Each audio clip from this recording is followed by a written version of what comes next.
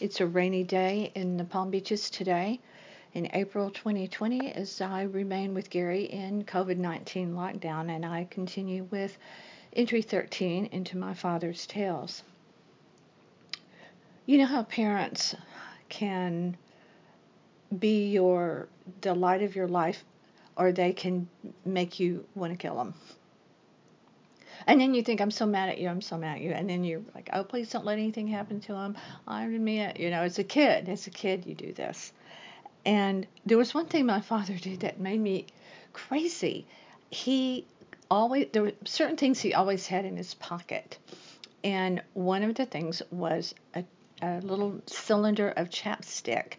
And really, to this day, I don't know how he did it. I never really drilled down too much into it, but it was silver, and he always had chapstick in it. So I don't know how he transferred chapstick into it. I don't know what the deal was, but he always had chapstick. And I guess as a kid, my lips were probably dry, and he would come home from work, and I would run to meet him, and outside he would get out of the car, and I'd run to see what he brought me. What'd you bring me? It wasn't always that he brought anything, but I always ask anyway. But he would always pull out his chapstick and put it all around my lips, just like a big swoop. It wasn't like he wasn't meticulous about it. It was like, and then he would go down my nose, down the bridge of my nose. To this day, I hate chapstick. I never buy chapstick. I have a little tube of Burt's Bees for Kate, but I hate chapstick. I hate Vicks VapoRub too, by the way. He didn't have anything to do with that. But oh my God, when he pulled out that chapstick, it was like, oh please, please don't. But I had to endure it. But when the hula hoop craze was a big deal, of course I set up the howl that a kid does for a hula hoop. Had to have a hula hoop.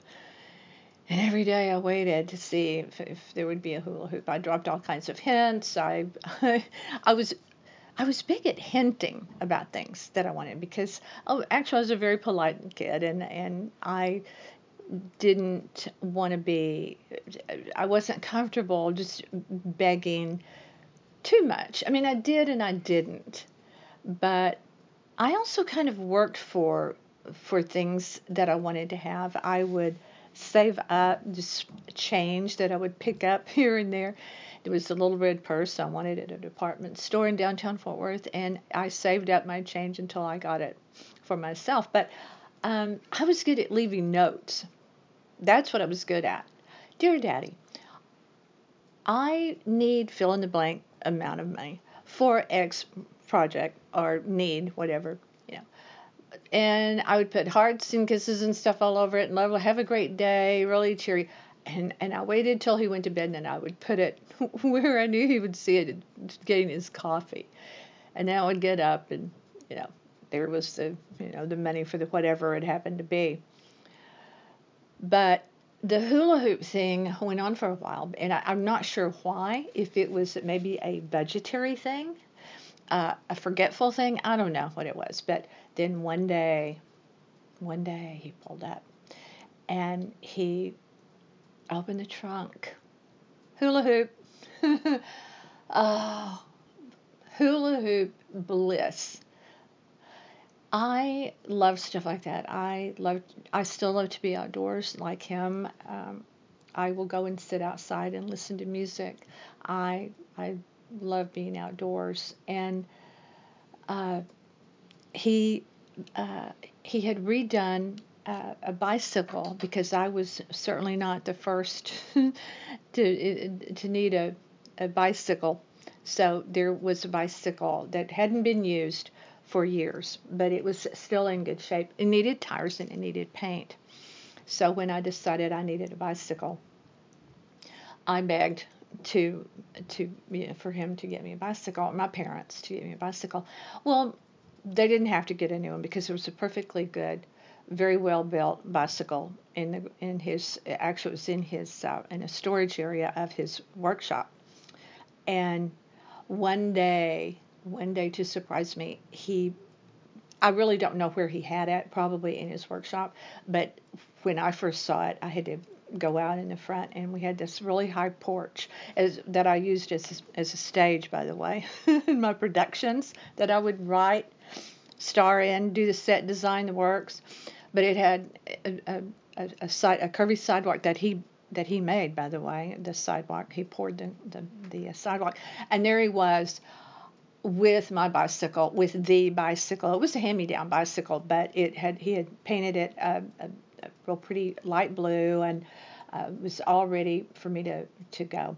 But I was scared because I'd never ridden a bicycle, and I wanted training wheels. I said, please, I need training wheels. I was pretty vocal about my needs in that way. It's like, I'm not comfortable on this bicycle. I need training wheels. Well, that just wasn't my father's deal. No, I mean, he didn't make a big fuss about it or anything. He just didn't put them on, and there would be no training wheels on the bicycle. He's like, don't worry. I've got you. I've got you. Don't worry. You can do this. You can ride this bicycle. And we had our front lawn was pretty long, and as I've said before, it was terraced. It had because of the slope of the lot, in order for them to have a pretty yard, and their yard was gorgeous, always was, no matter where we lived, or where they lived. It had this terrace part in the center. In other words, it was higher, and then it had a natural slope that he had made, I'm sure, and then for the lower half. And so it was pretty long, and the yard was private because of the way they designed the landscaping. They had these big evergreen trees down each side, and he and my mother had run curbing. She'd helped him with that. He set the forms, anything like that. They did on their own, and so they wanted curbing for flower beds and to edge the yard with and so forth. They did it, and so it was a very private yard, and so I said, you sure you got me? Yeah, I gotcha. And so he was holding steady the seat and the back of the bike, and I hit the front. I couldn't really see him. I could see him out of the corner of my eye a little bit, but then he's like, just start pedaling steady and hold and then put the brakes on when you get to the end of the yard. And our street was not very busy. It did have traffic, but it wasn't real busy.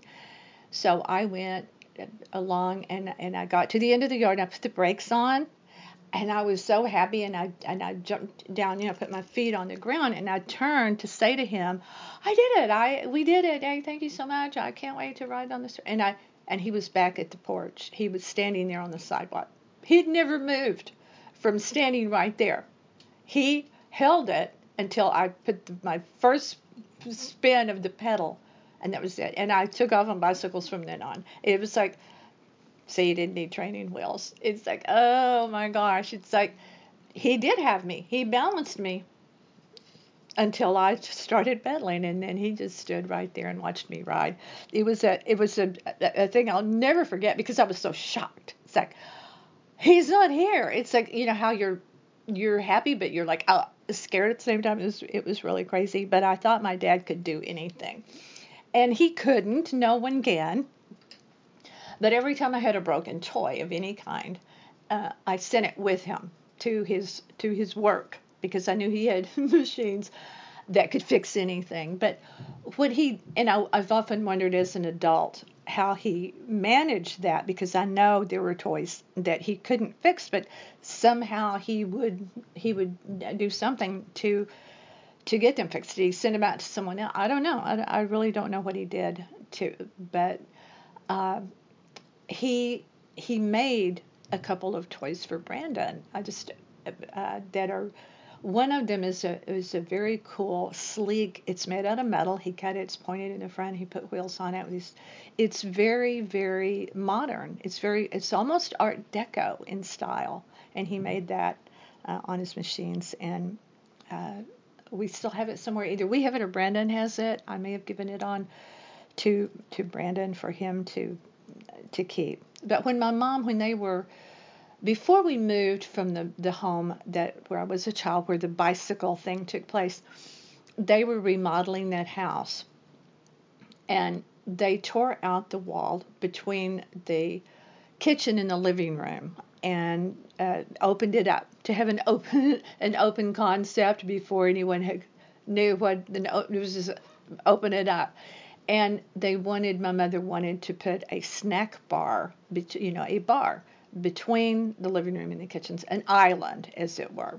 Didn't call it an island then; it was a snack bar, and he made it. And it was, again, very much in the Art Deco style, very curvy, and had open shelves at the end you could put stuff on. And then from the back, from the kitchen side, it was open for stuff. And oh my gosh, I thought that was the greatest thing ever because you could sit there and just be on the phone and, hang out and whatever, do homework. It was great. They really never finished the remodel. Do you ever? They were way down the road with it, but they did. It wasn't completed. It wasn't finished, and they sold the house and they moved into the house that I finished. Really, what I consider my formative years, my really growing up years, where I really consider that my home house was that one because that was where all the important things as you're getting older and you become I became a teenager there. I became, all of those big things happened there. So, excuse me, this is Entrance 13, My Father's Tales.